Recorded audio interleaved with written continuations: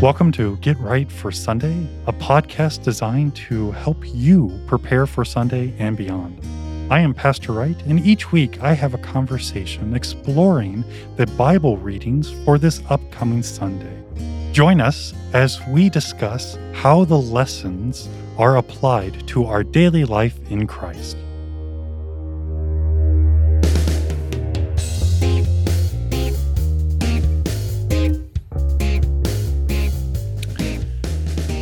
Welcome to Get Right for Sunday. I am Pastor Wright.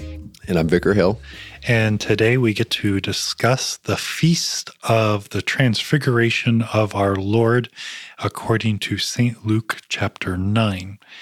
If you would like to hear all the readings for the Feast of the Transfiguration of our Lord, you can do so by listening to the readings podcast that was dropped previous to this. So this is a heavy text. There's a lot happening, and Vicar has the pleasure of preaching on this text. And so with that, Vicar, what are you going to preach about? I already have to make up my mind, huh? So with this, there's a lot going on in this text, and we actually get to kind of fast forward a little bit in the Gospel of Luke from our previous Gospel reading in the lectionary, and this is where the plot really starts to thicken in Jesus' ministry and when looking at his work that is ultimately pointing him to Jerusalem.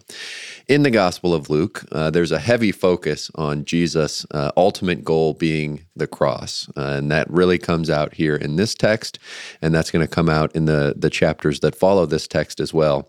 And in this, we have a lot of stuff, but there's a command near the end of the text. There's an imperative. Jesus telling us to, God, speaking of Jesus, telling us to do something. And so that's probably where I'm going to lean as I think about writing my sermon for this one.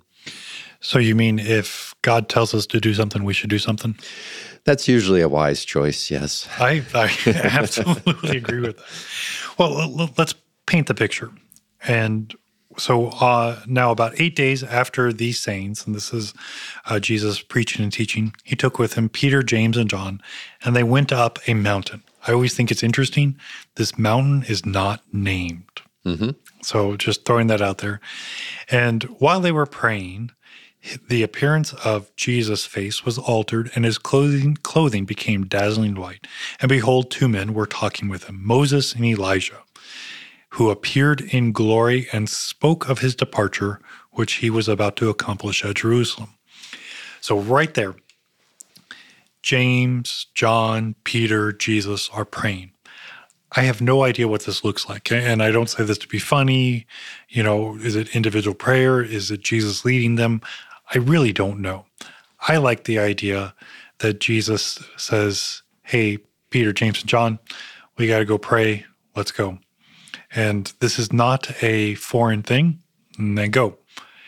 And I think Jesus is praying out loud. I think he's leading the prayer. And I say that because we hear in verse 32, now Peter and those who were with him were heavy with sleep. But when they became fully awake, they saw his glory and the two men who stood with him. Because they weren't praying, because they weren't active in this situation, I think they were kind of dozing, kind of like on Sunday when you look out and you see people with their eyes closed, intently listening to the sermon. Of course. Exactly, concentrating. Which I think is interesting, because if they were dozing or they were heavy with sleep, they see this dazzling light, the transfiguration. I think it's such a big event that they couldn't sleep through it. And I mean that in a good way. I want to piggyback on that. And I kind of, again, I don't think we know, but I think this might be at nighttime. Really? Just because I'm picturing, that's usually when I get sleepy. But also then it might kind of show the gravity of this dazzling white that's described. I'd want to look at the other, the Synoptic Gospels and see if they have any indication on what time of day it was. But anyways, just my thought. No, that would be interesting. Yeah. And so he changes. He's glowing, he's dazzling, and two people show up with him, Moses and Elijah. I think this is a really neat thing. And again, because you're preaching, I'm going to turn to you first. What is it that Moses and Elijah, you have all the Old Testament prophets, saints. Why these two guys? So starting with Moses, we have Moses as the prophet who was through God given the law, and he shared the law with the people of Israel. And with that, it makes you probably think of perhaps the first chapter of the Gospel of John, where verse 17 actually says, "For the law was given through Moses, grace and truth came through Jesus Christ." Okay, so this idea that Moses was the Old Testament law giver, coming down from Sinai after meeting with God, gives the law. All right, so that's a big deal. Yeah. And we see in Moses's ministry, if you want to call it that, his work as a prophet of God, he has some failures. And because of that, we know Moses' life ends, I don't know if abruptly is the right word, but he doesn't get to go into the promised land because of these failures as the leader of the people of Israel. All right, so we have a great leader of God's people, but a leader who is flawed. Yes. Now, we can contrast that to Jesus, obviously, and we have a New Testament prophet who comes to not give the law, but fulfill the law. So there's the connection there between Moses and Jesus. And I would lump in Elijah with kind of the Old Testament prophets as a whole, as someone who was, yes, speaking, but also acting on God's behalf. You think of that, the great showdown with the worshipers of Baal on Mount Carmel or Carmel, however you want to say that, however American you are, where we see Elijah actually, through the work of God, performing things in God's name. So those are kind of the Old Testament law-giving prophet and the works of the prophet represented there in Moses and Elijah. So I really like that because, again, I see echoing that, you got the law and the prophets. You got the Old Testament literally right there in Moses and Elijah. And they come and I always think it's interesting. They come and speak of Jesus' departure, his death. His exodus. There you go. And what I love about that is, why do they need to talk to him about it? What are they saying? And we don't know. I like the idea that it is, as you pointed out, both in Moses and both in Elijah, that Jesus is the fulfillment.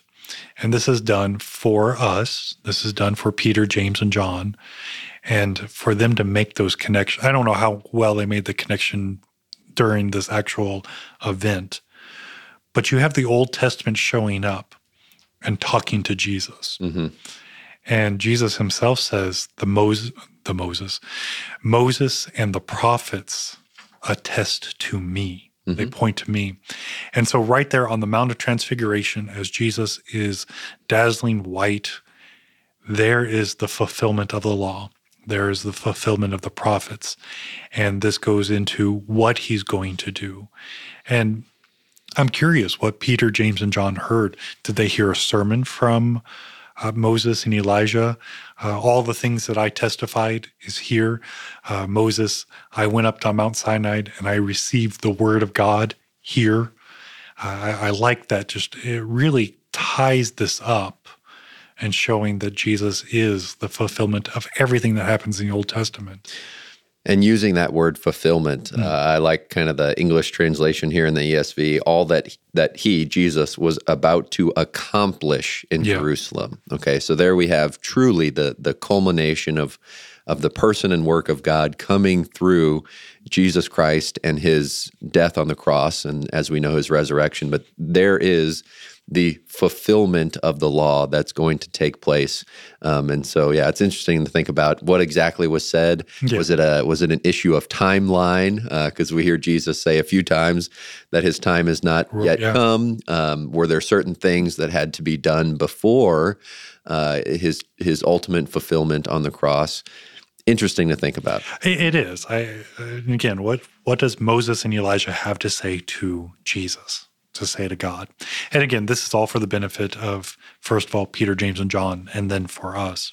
Can we pause on that phrase, his departure, his exodus? Because here again, the link between the Old Testament and the New Testament should just be really loud and clear for us. Obviously, we have the event of the Exodus, as we call it in the Old Testament, being really the biggest example in the Old Testament of God the biggest saving act in the Old Testament. Sometimes we talk about that in terms of the people of Israel being baptized. They have been redeemed by God, chosen as his people. But that's the biggest saving, redemptive act that takes place in the Old Testament. And now we have Jesus going through his own departure, his own exodus, which is going to be the biggest New Testament and Old Testament saving act, a redemptive act for God's people that's ever going to take place. And so the connection there between Old and New Testament, Moses, Elijah, prophet, fulfillment, all of these things can be swirling around here. And really, you can't emphasize that enough, the Old Testament salvation act of the Exodus. Because even in the prophets and throughout the Old Testament, hundreds and hundreds and hundreds of years after this event, it is stated, God who took us out of Egypt. Even though it's well in their past, that is their identifying mark of who God is and their relationship with him. And I like how you tied in both the Old Testament salvation mark and then Christ doing the full salvation or the fulfillment, putting them together. We have the exodus from sin and death. We have the exodus of the bondage to slavery of sin and death. And it is the full fulfillment of what Jesus does. And I really, and again, like I said, you really can't emphasize that enough. And we should speak of this in the manner that the Old Testament prophets did. Remember the God who saved us, who brought us out of Egypt. Remember the Lord Jesus, who brought us out of death. And that's, when you look at the 10 Commandments, the 10 words, as they can be called, that's the first one. I'm the Lord your God who brought you out of Egypt. So it wasn't a small thing. No. It was something that carried through the history of God's people. Well, so after Moses and Elijah show up and talk to Jesus, Peter feels left out, and he needs to talk. And so verse 32, they woke and they saw the two men. And as the men were parting from them, Peter said to Jesus, Master, it is good that we are here.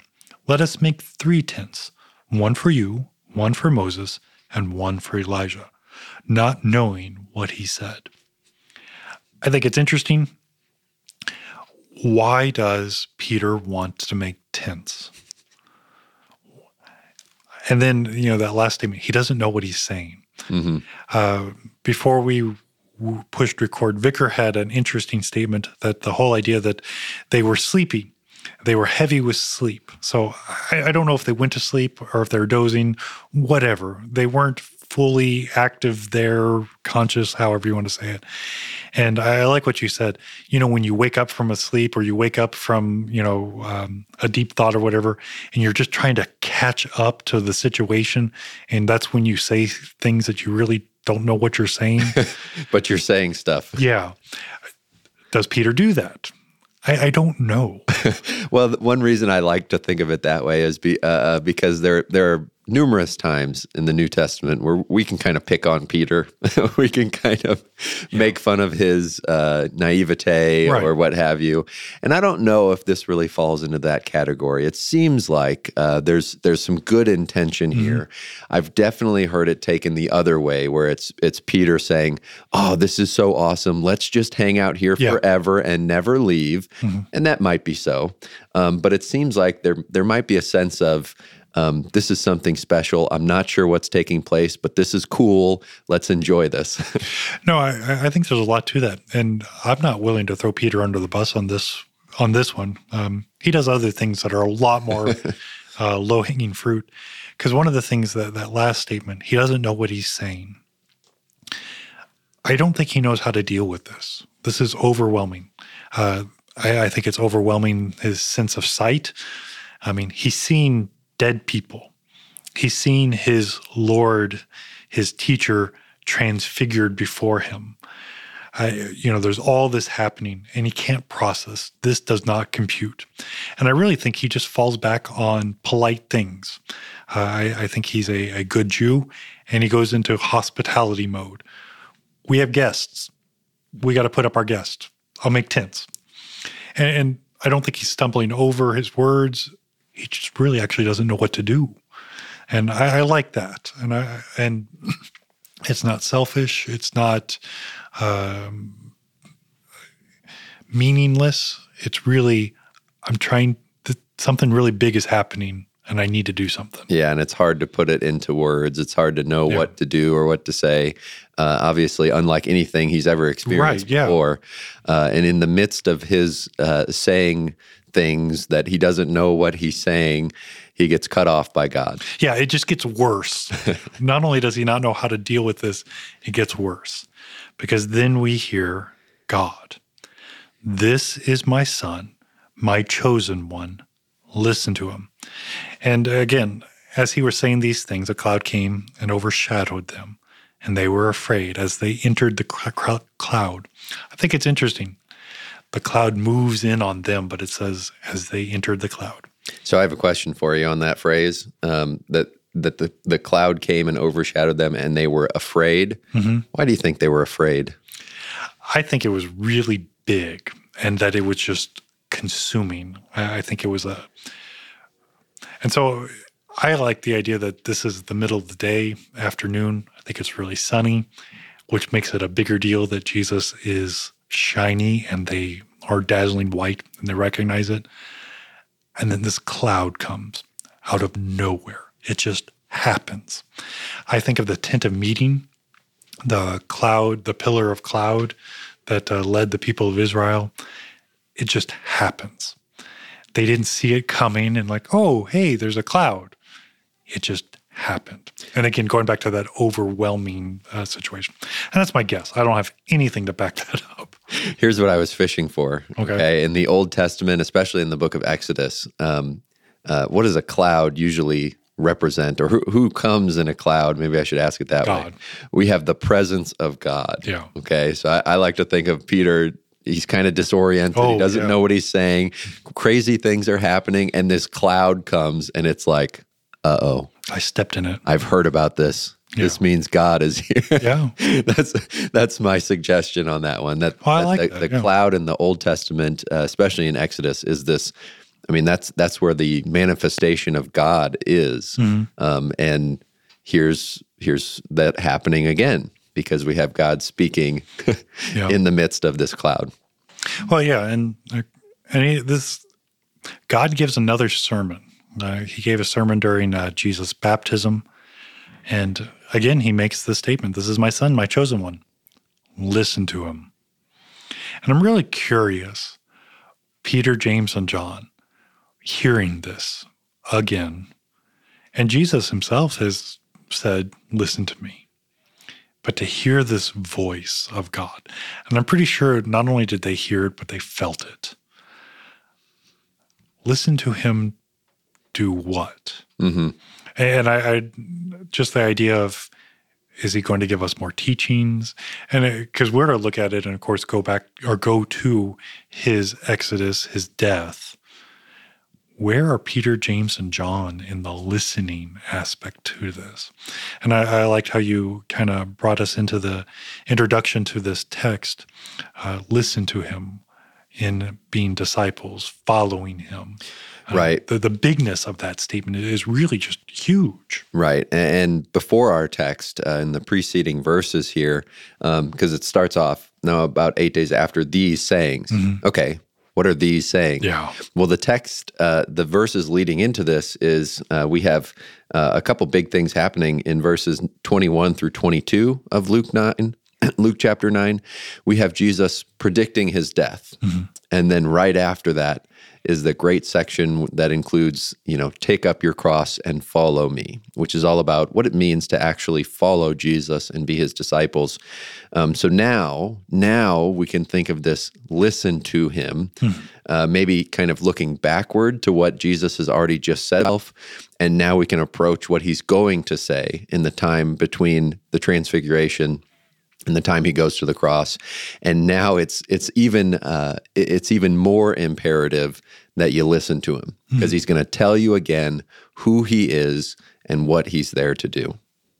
Oh, absolutely. And I really like this whole text because not only is it the revealing of who Jesus is, the Peter, James, and John, they see his glory and the men who are with him. I think that's huge. That's a heavenly statement. That's a different worldly statement. That's not just here. That's the bigness. But it also helps us to realize and remember that this is the last Sunday of Epiphany. And the next Sunday that we meet will be Lent. And we get to actually carry this light of Christ into Lent because we turn in on ourselves in the sense that we really take account of our sins. We go back to the bondage of our sin, remembering who and what we are as sinners in need of salvation. We're not left there, but we recognize, and we really kind of sit and dwell with that. It's a great habit. It's a great exercise to remember where we've come from. And so the season of Lent is all about repentance, but it's also reminding us how far we've fallen from God. Because when we start realizing that, we realize how far he has brought us out or up. And I think with that, we hear in verse 36, and when the voice had spoken, Jesus was found alone. We only have hope in Jesus. The law is gone. The prophets are gone. Only Jesus stands. And then this is interesting, and Vicar and I had a discussion about this last statement. And they kept silent and told no one in those days anything of what they had seen. And I really think that's neat because according to the Gospel of St. Matthew and Mark, Jesus tells them, don't say anything. And I don't know if it's because his time is getting close and we need to make sure that this is the timeline, this is the way it happens, it doesn't happen earlier, or you're going to mess this up. Don't tell anybody. It will become clearer after the resurrection. Mm-hmm. I don't know. I think it's interesting. But again, it helps us to remember the hugeness of this. And that hugeness is still there for us today. The bigness of God going to the cross, the exodus that we experience from sin and death is ours. And it will not be fulfilled until the resurrection. And so we're still going through it, which is neat because we know the end. We know the promised land awaits us, but we got to take up our crosses and follow Jesus through this, knowing it is already fulfilled. So I think Transfiguration Sunday is amazing, but it's really, really big. And there's a lot to that, as you were kind of talking and making the connection between here, the end of the season of Epiphany, and moving into Lent. I'm going to harp on the listening to Jesus part, because in this, we get to listen during the season of Lent in a contemplative mood that it is our sins that put Jesus on the cross. Mm-hmm. That is why he had to come to die for us. But we also get to listen to him and hear all the things that he did for us. Yeah. It wasn't because he was forced to come and live and die for us, but it was out of love that he was sent and that he came and endured all these things. And in that way, we have something very good to listen to, the good news that is the love of Jesus Christ. Absolutely. And the joy that we actually get to go through Lent with that, holding on to that, realizing life is ours as we listen to all the great and wondrous deeds of Christ our Lord. Thank you for listening to Get Right for Sunday. I know that your time is valuable, and of all the things that you could have watched or listened to, you have chosen to deepen your biblical understanding with Get Right for Sunday. Would you take a moment to give a 5-star rating of this podcast on Apple Podcast or your favorite podcast platform. This actually helps others to be able to find Get Right for Sunday. Again, thank you for your time, your prayers, and support.